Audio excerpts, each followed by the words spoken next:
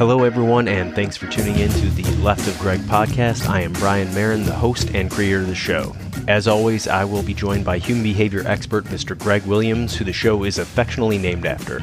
Here on the Left of Greg show, our goal is to increase your advanced critical thinking ability through a better understanding of what we call human behavior, pattern recognition, and analysis. If you'd like to find out more about what that is, you can check out our website at arcadiacognerati.com or by following us on Facebook at HBPRA. Please help support the show by checking out our Patreon site, where for just a few dollars you can have access to all kinds of episode extras, videos, and short tutorials that are updated weekly. Just click the link in the episode details that says support the show and we'll take you directly to that site. If you have any questions or would like us to cover a specific topic, please reach out to us at leftofgreg@gmail.com. On today's episode, Greg and I are talking about criminal recidivism and your New Year's resolutions. Although these are two seemingly unrelated topics, they actually have a lot more in common than you think. We know that there are a lot of contributing factors to the issue of criminal recidivism, so we stick to what we know best, which is the behavior that surrounds or is associated with criminal activity. We touch on a number of topics in the episode, including the significance of the environment you live in, choosing used gym equipment over new equipment, and we discuss what Greg calls Boyd's OODA loop for bad guys. Please don't forget to follow us on social media. You can find the links in the episode details, and if you enjoyed the podcast, please tell your friends about it. Thanks for tuning in, and we hope you enjoy the show. Ready to go live? Yeah. Show's live. It shows live. That means that we are live, Greg. All right. Well, welcome everyone. Welcome, Greg. Those of you who are just listening, you cannot tell that I am in a new spot. I've got we'll call it the new recording studio, new home office here, and I am all moved in and set up. So this will be the first one here. So we'll see how it goes, Greg. And what's the great thing is, if the cleaning crew comes to that abandoned structure that you're at, they may cause you to vacate. So folks, listen in. You never know. They might. That's why we're doing this one early. It's like 6:30 in the morning by me, just to make sure in case the cleaning crew does come in here and tell me to get the heck out. So. What are you doing here? This place is for rent. Yeah, exactly. I'm stealing the main place's internet right now. So today we're going to be talking about a few things, kind of be jumping into what's known as recidivism, right? Repeat criminal offenders who continue to get locked up, go back to jail. And we're also going to be talking about New Year's resolutions. And in fact, they're almost one and the same, those two topics. We'll hopefully be able to link those together for everyone. So one of the things we always talk about, or not we always talk about, is societal issue, I guess, is the high incarceration rate in the United States compared to other comparable, similar type countries. And what that's led to, we have this, lock people up mentality that's been going on for a long time, that a lot of people are saying, hey, like this really, it needs to change. But we also have different programs to help get people to not commit crimes, right? Because I know most criminals are kind of recidivist stuff. There's all kinds of different stats to look up. I know even out here in California, I just pulled a couple real quick stats, and I know you probably did too, Greg. But more than for out here, this was a report from a few years ago, 65% of those released from California's prison system return within 3 years. And they actually, when they count recidivist stuff, I think they only count it if it happens within 3 years, but often there's more after that, right? And they just said more, people convicted of like property type crimes are more likely than people who are convicted of serious crimes. They'd also said, basically 73% of these recidivists committed a new crime or violated parole within the first year of being released. And basically it also said these numbers have not really changed. Like pretty much this has been the numbers in that area for a very long time. And this was a California state report that was also critical of some of the programs that are used to help combat this, right? So different types of training and education programs that offenders can get while in prison. And they're kind of saying, look, a lot of these don't work, but they did show that those who chose to go through them did have a lower rate out of the population. But again, we're talking pretty small numbers here. So we're taking this mostly, obviously, from what we do, a behavioral type approach to it. And in discussing it, we understand that there are a lot of issues involved with this. Like we talked about societal, economic issues, when you talk about crime in general, education, training issues, like there's a lot that adds into it, but we're sticking to kind of our lane, I guess, right, Greg? I mean, and I think we gotta make it even more narrow of focus, Brian. Yeah. Please do. Please do. Let's do it this way, okay? There are myriad factors that cause people to get incarcerated and in the trick bag in the first place.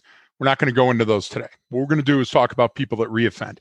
When we talk about those people that reoffend, let's discuss convictions, because I think one of the things that throws people off with the numbers is you get those really high numbers of reoffending rates.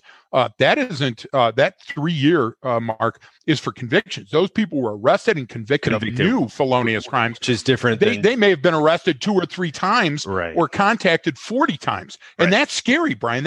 I would equate it like this. Okay, imagine that you take your you got 3 kids and you want to take them to learn how to swim. So you go to the YMCA and the guy at the YMCA says, hey, our swimming lessons cost this much money, but be advised, 60% of the kids are going to drown. Well, you would immediately hit the panic button. My parents wouldn't have.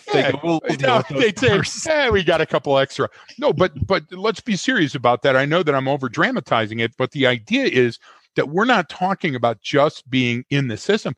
We're talking about reoffending and getting arrested and convicted for it. And you said something earlier, and I think the parallel is unique. Look, certain programs are out there and they work, and we don't want you to be demoralized by the sheer magnitude of the problem. If you're a regular listener, you know that we only approach it sociologically or psychologically, and we're not going to get into the emotional things that'll transcend the argument. But the simple reason that people reoffend is the same reason that people continue to cheat on your wife or become a serial whatever. Say serial doesn't because matter. There's so many things. AA and programs like it can work for people. So can these billion-dollar diet programs can work for people. And sometimes one person comes off with a New Year's resolution, Brian, and they get a new belt size or whatever, they quit smoking.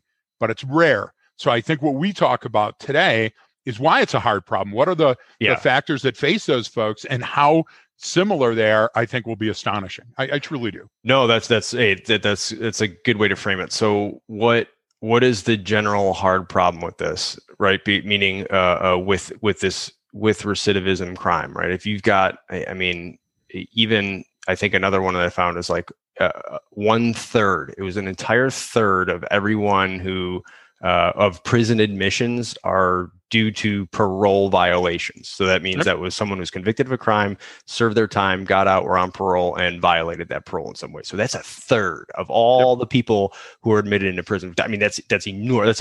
That's a big number. So I think that's a good way to frame it. Meaning, this is the general hard problem: is that what happens when someone commits a crime, gets out of jail, and then they're going to continue that. And from that behavioral perspective that we always take, it's, we all repeat behavior. So if the behavior that I learned and I've been doing my whole entire life is criminal behavior, it's that much harder. So to bring into your New Year's resolution thing, it's, well, why is it so hard for everyone? It's something like 90% of New Year's resolutions fail within the first month, I think, right? It's everyone knows it who goes to like the bigger, like they call them the Globo gyms. Like what happens in January, you go in there to work out and now it's slammed and everyone's in there and it's busy and you hate it because you're the person that's been going there for 10 years and you get the whole new crew comes in January and then they're gone by February. Right. That's the good thing is, you know full well that all you got to do is hold it out. Yeah.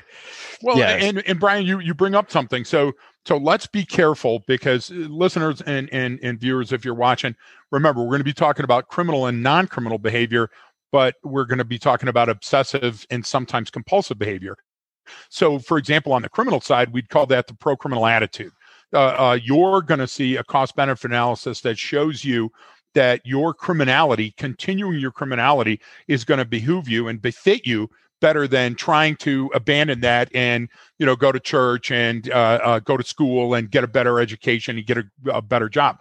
That's not unlike what happens. Listen, it's hard to stay in shape. It's hard to commit time every day to go to the gym. It's hard to eat right.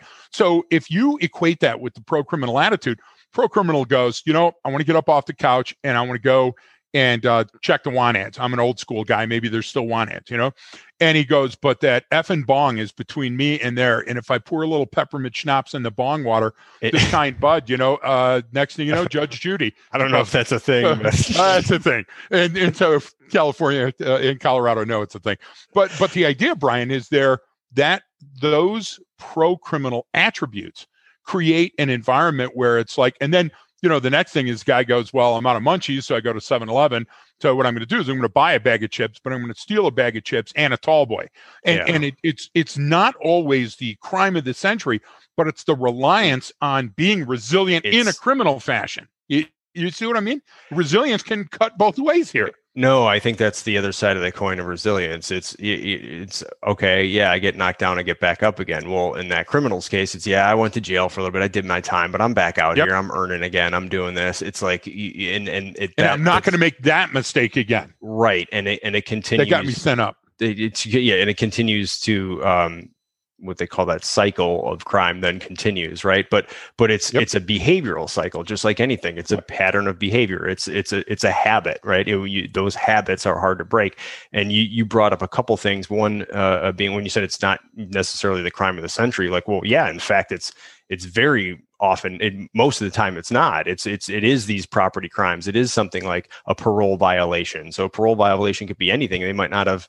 They might be consuming alcohol when they were or not failed to report, or smoking cigarettes. Something as simple as that. And that's another one which is it's a good one to equate to it. So it's smoking. You smoked forever and then had to quit, right? But so it's not just about the nicotine and the effect of that. It's the entire behavior that you also get used to doing, right? So I almost equate that to it's very similar to like that New Year's resolution and why it's easy to not fulfill. It's easy to break that resolution because you haven't created that behavior. You haven't been doing it long enough in order to continually do it and can keep going and keep going. And so I think that's I think that's a way to illuminate kind of how difficult a problem this recidivism is. It's like, we make generalizations about human behavior all the time for the purposes of, well, it's generalizing, right? It's never a 100% thing, but one of the things people say like, oh, a leopard can't change its spots, right?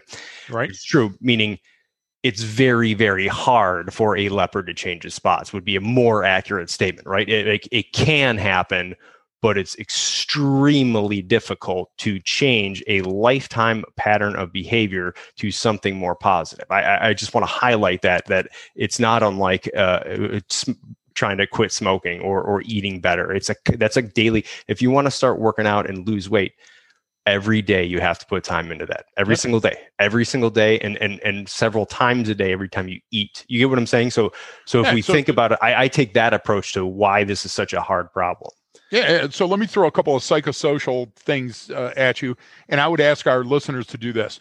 Yellow pad it, or if you're driving a car, don't yellow pad it. Just think of what it is that you're obsessed with. So if you're an overeater, or if you're a chain smoker, or if you're a serial polygamist, whatever the heck it is, and you fill your little ice cube tray with what I'm about to tell you, because I'm going to go from the criminal, and you'll see that it's the same things. So let me just grab three things that criminals do repeatedly that smokers, and I'll talk about my own life here with the smoking and the overeating, and then you equate it to your own. So we maintain antisocial relationships. What that means is that we're maintaining associations with criminal actors and being isolated from non-criminal ones. So what does that mean?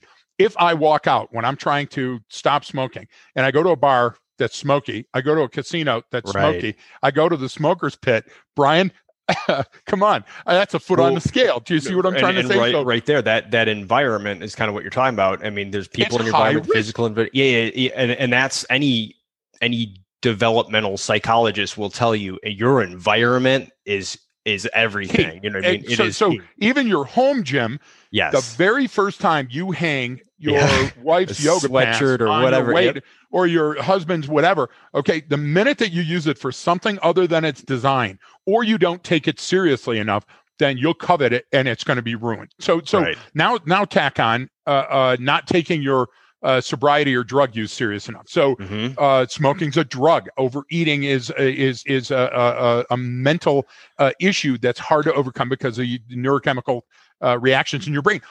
So now what happens is all of a sudden you're in the smoky bar and you have that first drink.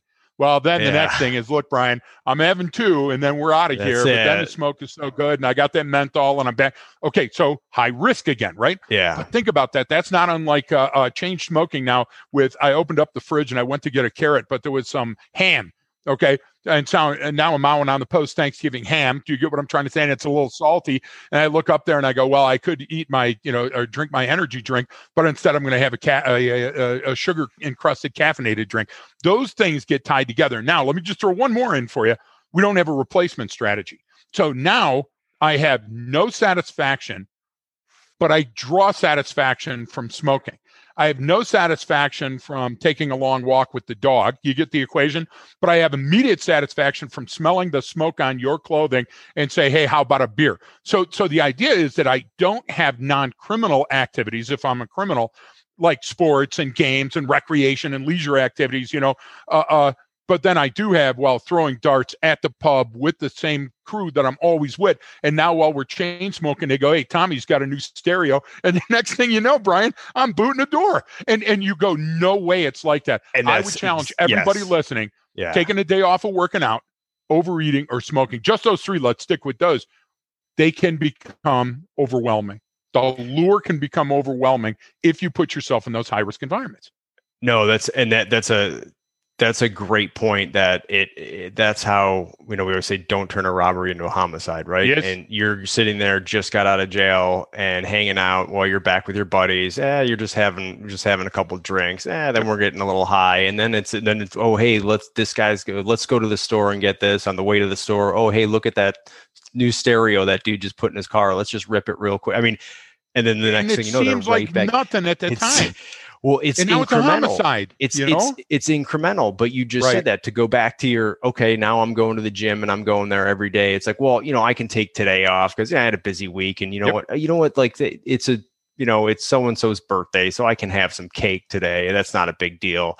And then the next thing it's, well, we're going to have some drinks with it too. Okay. And then you're at, the Taco Bell drive-through at 2 a.m., getting the biggest nothing but fat grams, just empty crap. And then the next day you're sitting there feeling like crap. Well, if that behavior is criminal behavior, that the next day you're waking up in jail. I mean that's hoping that knock at the door isn't the parole officer. You're exactly right.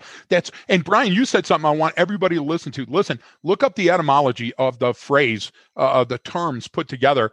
Leopard can't change its spots. This isn't something in the 1927 dictionary. This is something that is a life truth. And whenever you get a life truth, Brian, that's when you got to worry that this isn't our problem. This is is a human problem. And that, when you look at it at scale, that this is the problem that all societies have, that's when you can put it in perspective. Well, scale is important because, man, there's so many great examples, right? But scale, like you said, like, well, all right, I think it's something like almost 80% of all, medical costs that this country incurs is from preventable diseases, right? So you're going, holy crap, 80% of this massive amount of money that we spend on healthcare in this country is preventable stuff. Yep. But then, everyone does it's not a big deal. I mean, if I don't follow along, or I'm not healthy, or I'm not this, like, what does that really matter? That doesn't affect everyone. Yeah, at scale, that's what we're saying is multiply that by 300 million. Now you've got you losing 5 pounds. If everyone did that, if 100 million people lost 5 pounds, I don't know what the 5-year, return on investment that would be in terms of healthcare costs, but it would be massive. That's the whole point of this stuff at scale. So now that's exactly how this recidivism type stuff works. So what is it that, what is it that doesn't work? Why haven't we established problems? Because I don't want to go too far into kind of incarceration and that process and how it's no, I agree. That's turned into like a for-profit industry, and we just said, all right, we just have to keep locking people up because different. I don't want to get into a policy debate either, because there's been bad policies that have come from both sides of the aisle that have unintended consequences, right? That they didn't see when they enacted them, right? So, well, there's a lot in here, but what is it about these programs, right, that are designed to, transition someone from prison to normal life? Which it's funny because it just pops in my head right now. We don't even have good programs for guys and girls getting out of the military to transition to civilian life, but we're expecting that inmates, prisoners, criminals are just supposed to go through some program and then transition into a normal life. So no, you're exactly right. And then the outcome on, let's say that the veterans, a high number of veterans commit suicide. Okay.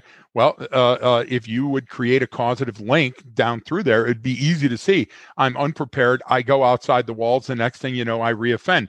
I'm a veteran. I left the structure of the military. The next thing you know, I'm involved in a suicide.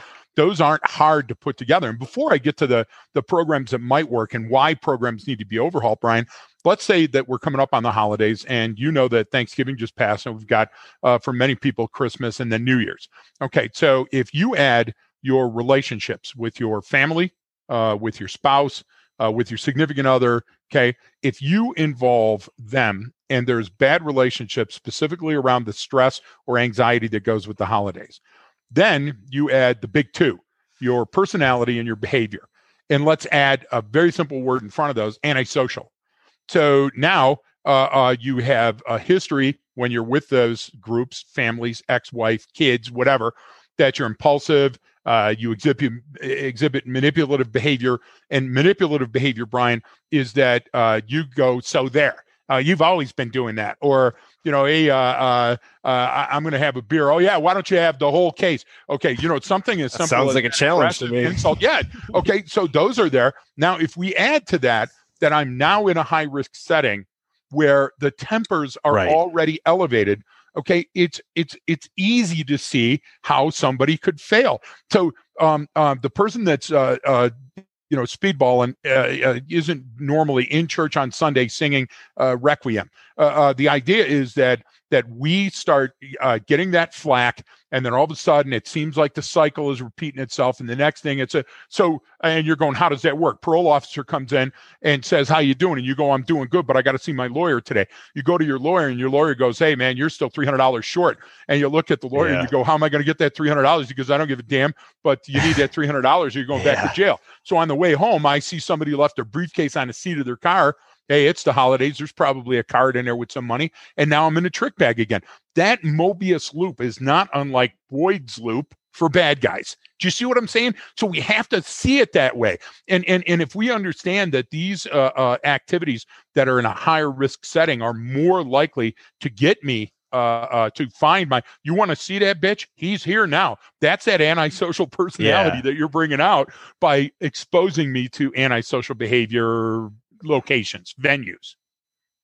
And one of the things that people bring up, and thanks Josh for joining us here on Facebook Live, it's the lack of willpower. It's like, okay, well, sure, that's a really, really oversimplified way to look at it, I think, because look at your own life. What do you have lack willpower in doing? Everyone has. I just don't. It's kind of like it takes away how complicated these situations can be, right? Or how easy it is to acknowledging. He brought up a great point, Brian. Be careful of acknowledging what he said in the wrong manner. For example, being around coppers a lot. Okay, so you burst through the door, everybody flees, and all of a sudden you find a bag that's full of hundreds. You get what I'm trying to say?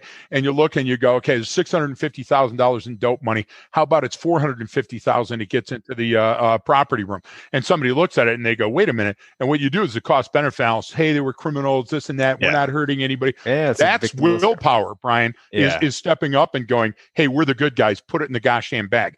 You see what I'm trying to say? So willpower, I would agree with it, but I think that there's a chemical need that drives it, and then there's poor training that drives it.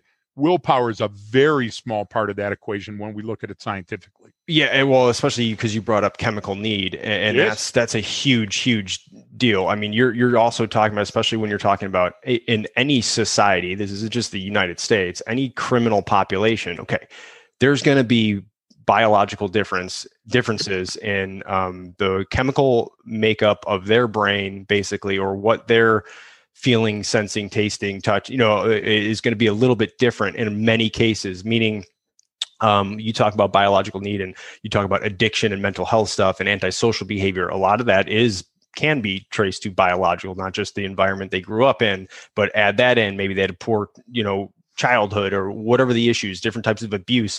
So if you already have that biological maybe deficit or difference, and then you're put in these horrible environments, just like you're talking about, okay, well, it's only going to get worse. It's not going to get better. So like you just said, willpower, that's a perfect example, is that in that situation where, all right, it's like you said, let's say it's 5 cops in the room and there's $500,000 sitting there that's no one even knows about that exists, right? It takes the one person who really wants it. Maybe there is only one criminal in that group, right? Maybe it's the one person that doesn't have the moral compass that everyone else has, but can they start to drag people around them down into that, right? And all of a sudden someone who's going, well, I really see what you're making a good point there. And yeah, we do that. Like, so now you start to justify it because of that environment, and that social group is so powerful and the social dynamics are extremely powerful and humans need to fit in, right? That now all of a sudden you have someone going, well, it started here, it was just a couple bucks off of this guy that we found on the street. Then next thing you know, we're robbing drug dealers or something. You know what I mean? Look at Rampart Division. You just created the outline, the spinal, the column notes for Rampart Division, and it's not just there, and it's not just cops. Everybody's guilty of taking something from their the office thing. Hey, I don't need a highlighter, but holy shit, well, that one on the way home. It starts with a pen or pencil here, and then it's ink cartridges there or something like that. So whatever it is, but it can slowly build to something else. Listen, it's the entropic principle for the brain. Yeah. Do you get what I'm trying to say? Listen, you have to have a great degree of moral turpitude, and you have to attribute value to where things are valuable. I love my significant other, so I'm not going to cheat because I stand to lose them and to gain an STD, okay, for that moment of fun. So then I say, okay, well, I want to do something else, so I go out and I gamble. And times are tough now, and I don't have the money to gamble. And so the next thing I know, I'm a little bit under, but I think if I double down, those type of behaviors can be corrected.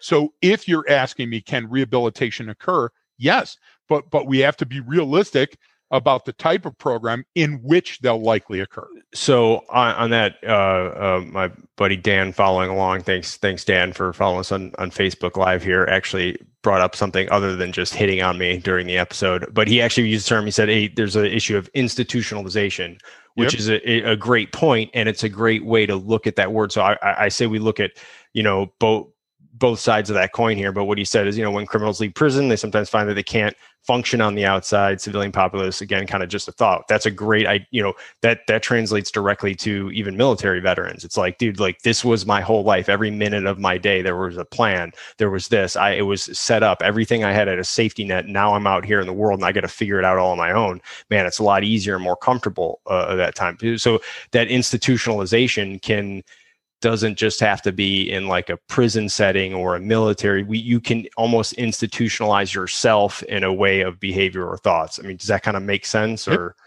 so we're going back to, it's a great argument, by the way, and thanks callers and listeners for writing into Brian. It's the old Jean Valjean thing about the loaf of bread. I've never, ever, in 27 years of being a copper and then many more of being a human behavior profiler, had to talk about somebody that stole food to feed their family. That just doesn't happen. There's many programs out there. There's a whole bunch of stuff. Yeah. Now, you get a guy that steals his own mom and dad's television set to support his crack habit, and he's got kids on the street because he just couldn't hold it together. And you send him in, and he gets a substance abuse counseling, and he goes back and he reoffends. We're talking about you have to want to be rehabilitated. Absolutely. Programs that do work cost a lot of money. They do. They take a lot of time. So a simple answer to that is not get into the trick bag in the first place. And you're saying, "Oh my, that sounds, so Hey, well, easy." it's easier But your said than education is important. Stay. yeah. Your family's important. Stay with them. Mentors are important. Coaches are important. Stay with them because to go into the military, Brian. If you go to the high risk locations, you're likely to reoffend. If you don't, you're not. It's that simple, really. Well, yeah, I mean that's we kind of talked about the environment and how that effect on you. I think those avoiding those is obviously a good key to success. But you brought up something that said good programs that work cost money. They're expensive, and Yes, they are. Any good. I don't care whatever you're being trained for. If it's a really good program, it's probably going to cost some money. And but the whole point of it, that's an investment, right? It's not a cost, it's an investment. So, short term, it may seem like it costs a lot of money, but would it in the long run cost society less because there's less recidivism crime? I mean, geez, a cost third benefit again. Yes. That's what I'm saying. Like I said, that's why the third of the prison admissions are due to parole violations. So it's like, all right, how do we focus? If we took everything about this and just focused on right there and tried to get that third down to 10%, holy crap, that's huge. You know what I'm saying? Like, well, whatever that is. But that's the next, or kind of the big hard question here too, is that, why don't these work, or how come what we're doing now doesn't work? And you brought up a good point of people have to want to be rehabilitated. And there are criminals who do believe that they don't want to be doing that. They've been doing this their whole life. It's what they know. They don't want to, they're not happy. I'm sure you've come across plenty of those people on the street that, yeah, they're not happy about it. It's, hey, this is my life, man. This is what I'm doing. This is what I'm trying to do to survive. And those usually aren't the violent ones. Those usually aren't the, people that are really causing a lot of problems. They're just trying to get by. And I think being realistic with expectations and getting to the people that, like you said, want to be rehabilitated, I think that's a big key part of it. But again, I mean, that's one of the hard problems of it. Yeah, there's a big three. Science shows us the big three on rehabilitation programs. Number one, they got to be evidence-based, which means they got to be based on programs that have a proven track record. Simple as that. Number two, they got to be cost-effective because there's a price on keeping your ass in jail, and it better be, competitive with that price, Brian, or it's just much easier saying no. We'll put you back. And then the final one is that you have to go to the worst of the worst. The highest risk, highest need inmates have to be the ones where you put your money at. Why? Because their reoffense is likely to be at that same level, that homicidal rage coming out of the antisocial behavior and the poor environment or whatever. But and you're saying, well, not a lot of people commit a homicide and get back out on the street. Yeah, okay. Do your research and then call back. I'll accept your apology. The idea is that what you said, listen, how do you change behavior? So that's a root cause. Yesterday, there's an article, and in Brussels, Belgium, they made, I can't remember how many arrests, but we're talking about human trafficking, prostitution, all bad things.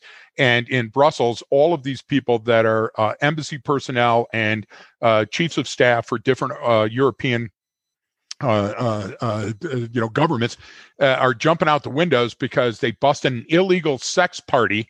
Okay, illegal by the nature of COVID, and that there was prostitution. Yeah. And these people are jumping out and breaking legs and getting caught and all that other stuff. Listen, when you've got your best and brightest, that are doing stupid things like that, it's really hard to tell your teenage son, no, prostitution isn't a healthy way to let out your teenage angst. Females are drawn to that, so are males, but why are females drawn to that? Because I need money, because I have kids and I'm in a crappy situation and I don't have an education. So all of those factors that we decided that we weren't going to talk about can put people into the trick bag with criminality. And you've got to understand that we're talking flippantly about, stealing stuff out of your house and everything and saying, well, it's not that bad. Well, it is if it's your house. You get what I'm trying to say? A burglary is tantamount to a rape of your house. And some people can't get past that, and they want everybody to go to jail. You're not going to arrest your way out of this. You got to come and say, first, prevention is the key. Then in stride, what do I do to re-educate those offenders?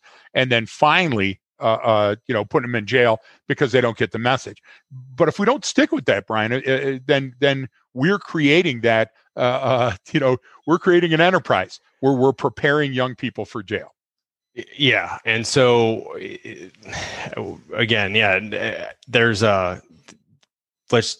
what does this have to do with New Year's resolutions? I mean, we already started talking about it in terms of the behavior, right? Meaning, Yes. Meaning your personal behavior.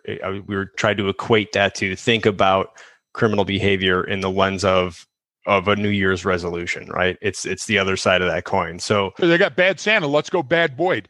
So observe. Well, I like your Boyd's loop for bad guys. I wrote that one down. So let's think about that, and let's, instead of saying the bad guy, where I'm a dyed in the wool Zeta, and I'm going out and doing homicides for the cartel. Let's draw it back, and let's say that I'm just trying to stop smoking.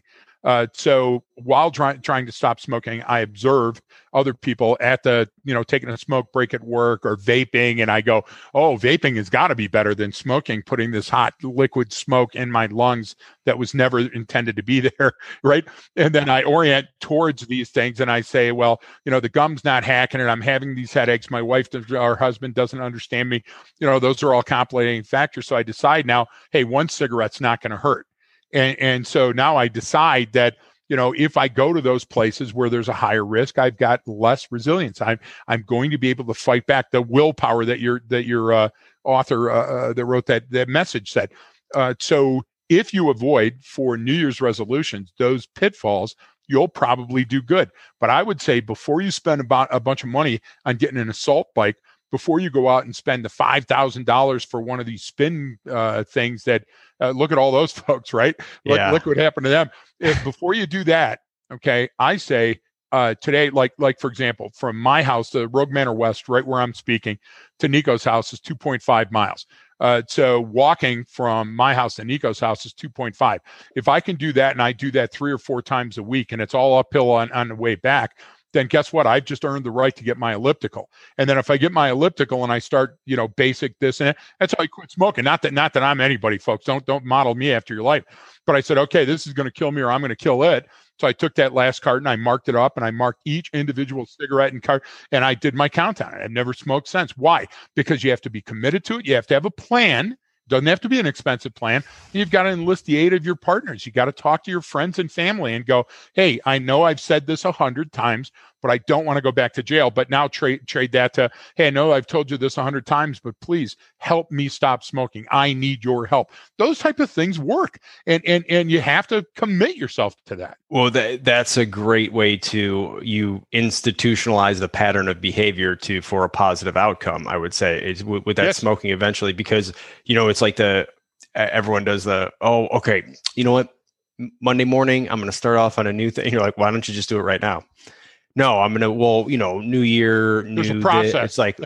No, but that sounds like something you can do like tomorrow morning. Like you can just get up and do it then. It's like, well, yeah, but like we got the, it's like you're already backing your way out of it. But which is like insurance. Well, your brain wants to create insurance because you're going to fail. Yes, that's the cycle you have to break. You're almost allowing for failure right up front. Yes. So I want everyone to understand what you did, because you kind of just you kind of glossed right over what you did when you quit smoking, about taking a carton of cigarettes and then counting down the packs and then the number of cigarettes. So what you did was create a training program to lessen the amount over time. So those slow, subtle changes over time are not only easier, your brain is less likely to notice it. And in this case, you're basically fooling yourself, even though you're doing it, but you're fooling yourself into doing that. And I'm talking myself out of it too, because I look at the number of smokes, and I go, oh, I've got all this time. It's not. Yes. I'm easing myself into it chemically. And you're justifying it in a good way, meaning like you're going, okay, like it allows you to justify it and then say, well, it's not like I have to stop right now. Look, I've got all this time, and you already built in a program. And that's the beauty of it. Like, because people say, I always would, the guy who gets up early and goes and works out, and I'd recently changed this past year to do it in the afternoon, but I still get up at the same time and do my morning stuff. Right. But the funny thing is, you want to break real quick? Just for a second, Brian, while you tell your story, I'll be right back, folks. Okay. So one of the things I always do is that, everyone said, oh, you've got, such willpower to get up at, you want to get up at 5 in the morning and go work out. And it was, no, I know that I'm lazy. So I have to get up at 5. And if I don't work out first thing in the morning, right before I start anything, then I'm never going to do it throughout the day. So that was always my thing. And the other thing, to go on Greg's point about what he said, hopefully he'll be back here in a second. Who knows what's going on up there in Colorado? But one of the things he said is about people who buy all that equipment. That's why I always tell people, buy used gym equipment, because you can find a crap ton of it online for sale, because everyone buys that stuff, uses it a few times, and then they're selling it again. So those of you guys I know are bringing up some really good points in the comments here. And one of the things that I didn't want to get too much into, but obviously it's something to be addressed, is kind of how the prison system and recidivism works, meaning it's kind of a for-profit industry, and is kind of become this cycle where now businesses are incentivized by having people in their prisons, and that's a whole separate issue. I think what we're trying to stick to is specifically the behavior. So, those reasons why your New Year's resolution doesn't work out is basically the same reason why that keeps end up happening. So we just didn't really want to get into that. But back to now that Greg's back. No, I remind everyone, because you said, you're talking about, hey, people buy the high-end gym equipment and then they never use it. Yes, and that was always my advice. Anytime I bought gym equipment, I always go online and buy used equipment, because it's literally something that's practically brand new, been used twice, but it's like half the price. Well, Brian, I was sitting. Oh, Greg's back. People demanded to know where you went. So. Okay, just so you folks know that I work out early in the morning, and we're doing these earlier and earlier. So just before the show, I chugged about 8 gallons of coffee and about 6 gallons of water. And so I have to go to the bathroom every 9 minutes now. And to answer one other question, of course, that I have to hit up, is that how long does it take to style your hair? Not very long at all. It's just minutes, and it's a molding cream that I use. So it's called Play-Doh. It's like you squeeze it out. So you know what's funny? Those questions that we're getting on Facebook Live are literally almost the same questions I've gotten from like SEAL teams and Green Beret teams. They're treating like, that's hey, scary. bro, what do you put in your beard? What do you use in your hair? So the urinary break and the hair break. Sorry about those folks. Thanks. Shout out to Macedonia, and of course our friends in Japan. But Brian, when you were talking about just those gifts, okay, start small, because like I know all the gear people that do the Fitbits and this and that and the other and all that stuff. So I want to give you just an allegory here. So I'm coming back from. Don't no, but you earned that, son of a bitch. This is where I'm going. So when I come back from a long day at work, and for example, we were at Benning and we were staying at exit 6, and anybody that knows that, look it up. Yikes. And I would come back, and Brian and one of his coworkers would be doing parkour, and then they would run for 2.5 miles. Then they would come back and they would lift and do the band workout and do all this other stuff. And everybody else was drinking beer and by the barbecue. And the other people had literally bought PlayStations for their hotel room and were up vegging out doing that. And so I had this model of behavior. Which should I choose? Then I'm sitting on an airplane and I have to ask for the seatbelt extension. And the lady's looking at me and saying, here it is. Do you travel a lot? And what she means is, oh my God, you know what I'm saying? Travel must be killing you, you pale fish skin guy. So the idea is those things started adding up. And I said, okay, well, I'm going to change. And I did change. Everybody jokes about the jacket, Brian. It's like Grinch's heart, 3 sizes too large, or 5 sizes too small. But the idea was that it didn't start overnight. It was a process. And then I started saying, okay, well, I've got to do the diet or the exercise won't work. Then I got to do the exercise. And then when I'm with you, it's like, okay, it's easy being second dog in the sled. I'm always going to be lead dog. And then when I'm traveling, I can only do things when I'm traveling. I turned it into something fun and exciting and new. And then I took a bunch of notes on it and I started writing about it. Why? Because if I associate with dregs in a place that's high risk, I'm likely to fail. But if I associate with motivations and motivating factors, I don't need to buy all the trappings and all the crap. I just need to do it. I need to, the hang in there poster, Brian. I need to put up the hang in poster, hang in there, and I need to go do it. So simple stuff like parking further away, walking rather than using the elevator or the escalator, shoveling snow the old-fashioned way, right? Those are good things. And I only wish that I had this, to quote your friend, willpower earlier in my life, because earlier in my life, I earned it easily, and therefore I coveted that too. And again, this goes into the behavior stuff, is that, I try to take the willpower out of it. Yep. That's what you're talking about right now. I'm not going to rely on that, because willpower blows. And like, if I'm tired and hungry, there goes your willpower. You know what I'm saying? Like, and it's a moody biatch. Do you see what I'm trying to say? It changes with the barometric pressure some days. That's what I'm saying. And I think, kind of those are the examples you brought up too, that it's not about that. It's about the just changing your behavior and your environment. A little bit here and there. But those are things that you can control. And that's completely different. But, that's, again, a complicated issue when it turns into criminal behavior. And one of those things is that, like, just like you said, I mean, if that's what they've been doing their whole life, how do you unwind that, Greg? I mean, that's the general hard problem, right? Is that, how do you get you got to trade change it? That? You mentioned it. You have to trade the addiction, and you have to avoid the high risk settings. Yeah, well, yeah, that's true, and that takes training, education, support, all that stuff, and which is expensive. Yet I think isn't it like around like $30,000 a year to keep someone incarcerated or something for one person or something like that. So I don't exactly. There's your nut though, right? When you're you get, it's like a real estate thing. What's my return on my investment? That's what I'm saying. So if you go anything lower than that, and it's working, you're saving money, right? The taxpayer is saving money. So I don't think it's beyond the art of the possible. But, this goes back into why all these different programs fail, because they don't, I mean, you tell me, Greg, they don't focus on, hey, here's your specific behaviors you need to work on. Here's how this works. I think it's a little bit different approach. It takes a more academic approach. It takes an education versus a training approach. I mean, that would be kind of just from the little I know, and I don't want to stray off into an area of a program that I'm not, right. So let's stick with what we know. We know training, right? Okay. And we know how to evaluate training. We know check on learning.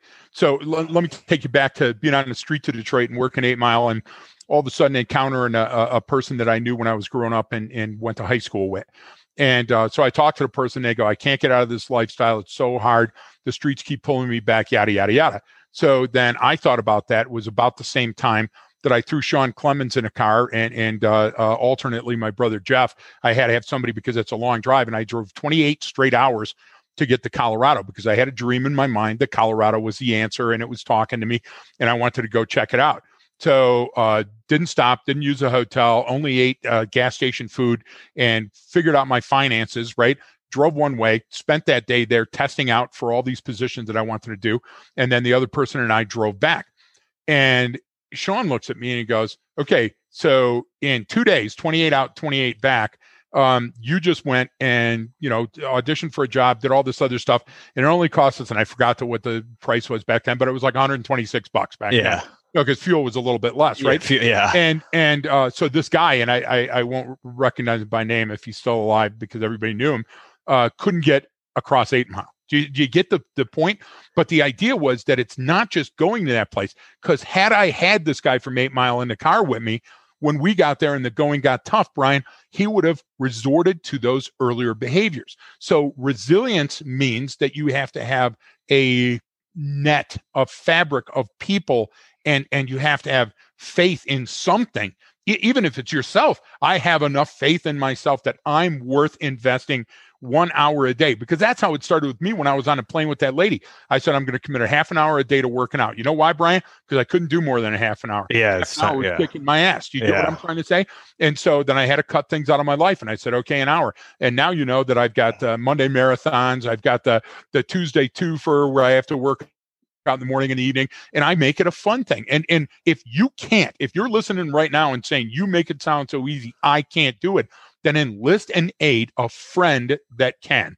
And if you have to go to your brother's insurance policy that offers a rider that says you can get some counseling, then do it. And if you can't, there's free counseling available in every city that I've ever traveled to. You got to find something. Don't be goal oriented. Think about today. What do I want to get out of today? That's and then tomorrow. I think that you hit it on the head right there with, and it falls in line with everything that we do on every project we work on, is don't be goal oriented. But that gets confused. I'm not talking about, it's be method or process oriented, right? Don't worry about what the specific outcome is, but we have a hard time with that, especially when you're talking about an issue like crime and recidivism and all that stuff. But it's what is the process we're going to use? What is the framework we're going to use? And then from there, the solution will present itself, right? So like you said, hey, I'm going to work on this. I have 30 minutes a day, and then I'm going to do that. And then by the end, you're going, holy crap, I'm losing this weight. This is what else is occurring. I'm feeling better. I'm that, whatever that is. It's just, you did it with the cigarettes too. Like you came up with a process, a method that you didn't just say, hey, I want to quit smoking. That's a general goal. Yep. Okay. But what are all the things in there that you have to do? And this is how we look at these problems. So whether it's the recidivist crime or the New Year's resolution, right? If it's just, here's the one goal, it's like, no, you build a framework, right? Build a process or a method. And that's the goal, is to hit that framework in some way. Because we do that too, right? I'm, like you said, like if we travel all the time, well, now I don't have access to my gym and this and everything that I do. Okay, well, I can't do the same workout I wanted to, but I can still follow that framework. If I get up, I do a physical activity, then I start my day. Like, it doesn't matter what that is, as long as I'm following that framework, it's going to be a successful outcome. And that goal may come sooner or longer than I thought, but I'm heading towards that. Because I'm focused on that, and that's just that method driven architecture that we use in everything. But don't discount how important what you said is. For example, let me go to the first part of what you said, and folks at home, try this one day so you can see what we're talking about. So Brian, I feel like I'm going to recommit a crime, start smoking dope again, beat my wife again, whatever it is. Okay, whatever that is, I'm feeling like it right now. And I've trained myself that when I get into this zone, I want to avoid those traps, like the locations where they're likely to occur. I'm not going to go to the bar. I'm not going to go into the kitchen when she's cooking and start complaining about bills, whatever it is. Okay. Yeah. But I also condition myself that it's not just the environment, it's the people around me. So I'm going to call somebody. So Brian, I've got a dime to call. God, how old am I? I've got a dime to call you. You're spinning. Exactly. Shut up, you rotary phone bastard. Johnson 3479, please. Exactly. It's Lincoln 479. But the idea is that I want to call you or your dad. I'm an orphan now. My family's dead. Or my priest or somebody.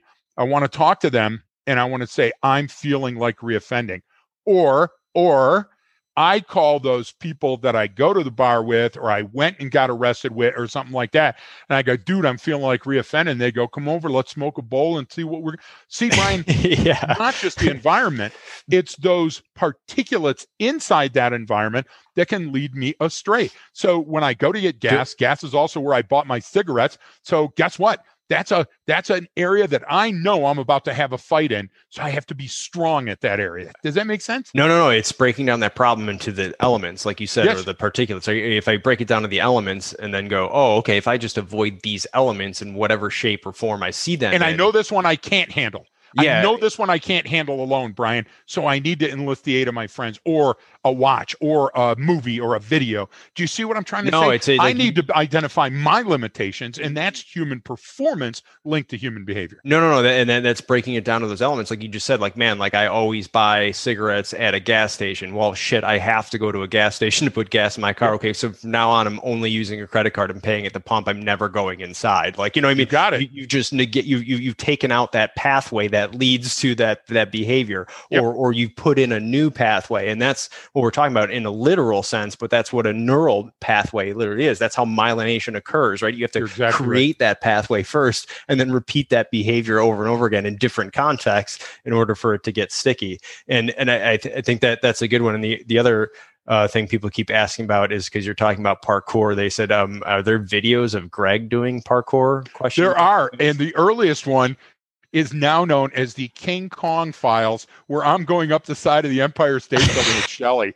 Take a look at it. You'll actually be able to see that. Oh, the other thing is, Greg, and I'm sorry, I know your mom died recently, but just because your mom died, that doesn't mean you're an orphan, Greg. You don't retroactively become. My dad died a couple of years back, and now my mom died. I'm an orphan. I don't think you understand the etymology of that word, Marin. Maybe I don't.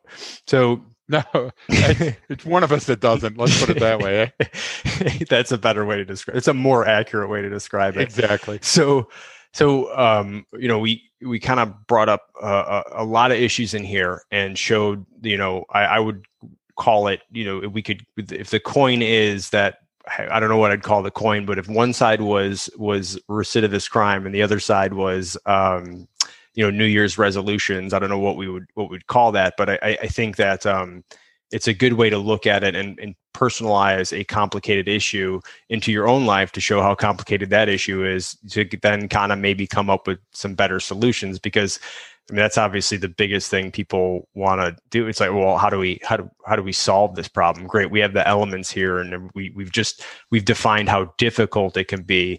And the next thing is then what do we put in place to solve it? And keeping those considerations in mind that we brought up, and you brought up, and some of the stuff you said. I mean, I know the obvious ones, right? Science-based, cost-effective, focused on, and what I think your third point is the most important is the focus, right? Focus on, you had said, like, highest risk, highest need inmates, or which means your highest risk or need in your own life too.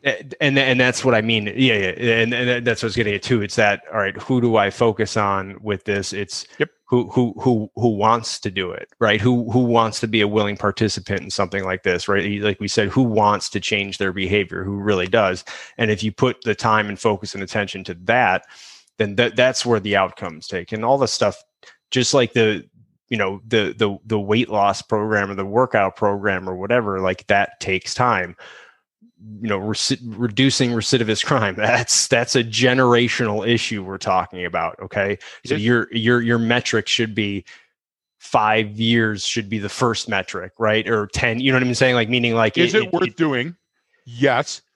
So how much time and money are we going to invest into it? And whether that's your marriage, whether that's your children, whether that's your career, Brian, it's the same question, isn't it? I mean, each one of those applies again to recidivists. Just because it's a criminal, is it worth? Yeah, it's worth because he's a human just like you. And humans make mistakes. And if that person wants to get out of that lifestyle, there should be a person offering a hand up. No, I agree. I think that's a good point. Unless you have anything else to add. I just want to throw this. Look, the same risk factors we've identified, we don't have to come up with the answer, because the answer is going to be different for every single listener out there, every person out there. So if the same risk factors that contribute to incarceration, attribute to morbid obesity or chain smoking or, diabetes, losing his foot, the idea is, if you want to give a gift, if you're listening to my voice, if you're listening to Brian's show right now and you want to give a gift to somebody, give the gift of listening. You'd be surprised at how much, listen, somebody's going to come in around the holidays and go, hey, I've committed, I'm not going to be an adulterer anymore. I'm not going to smoke. And you're going to give the shit. Yeah, we've heard it every year. And in your mind, you're going to go, oh, here we go again. And what's this going to take? I would say back off for a second. Take a look at the fragile ecosystem that's in front of you and say, how can I contribute to this?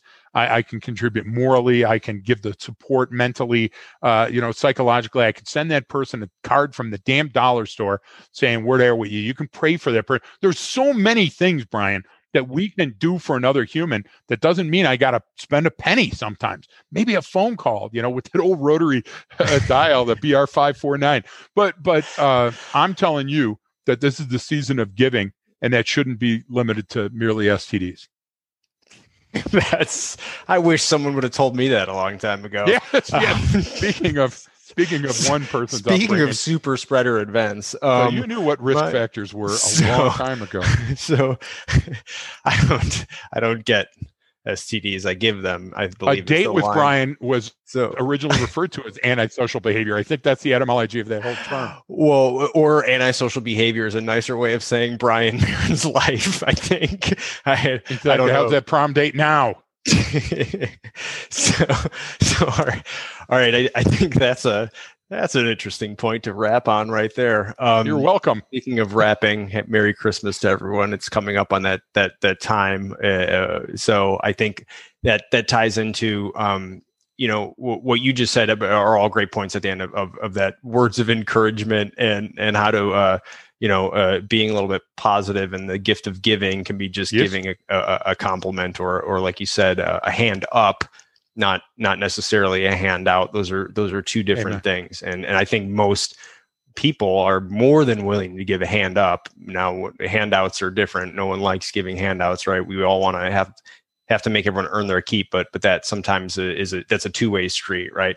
Like you brought up. So anything else to add at the end here, Greg? I think we'll go ahead and bring it in for a landing today. Thanks Take care of orphans. Yeah. Even if the orphans are in their 50s. Thanks everyone for tuning in and following along on Macedonia, Estonia, France, Spain, so Japan. All of those foreign countries, also in our growing listeners in the Atlanta area. Shout out to there. I love going down to the south, especially in the Atlanta area. So we do have a lot down there. So Thanks everyone too for following along, and please send us your questions leftofgreg@gmail.com. Can always follow me on Facebook, and don't forget that training changes behavior. Thanks for tuning in, folks. If you would like some more information about what we talked about today, you can head to the Left of Greg Patreon site, where we've added some more information about what we discussed, as well as some examples of how you can practically apply some of the lessons learned. Please remember to tell your friends about the show and follow us on Facebook @HBPRA. Thanks again and be safe.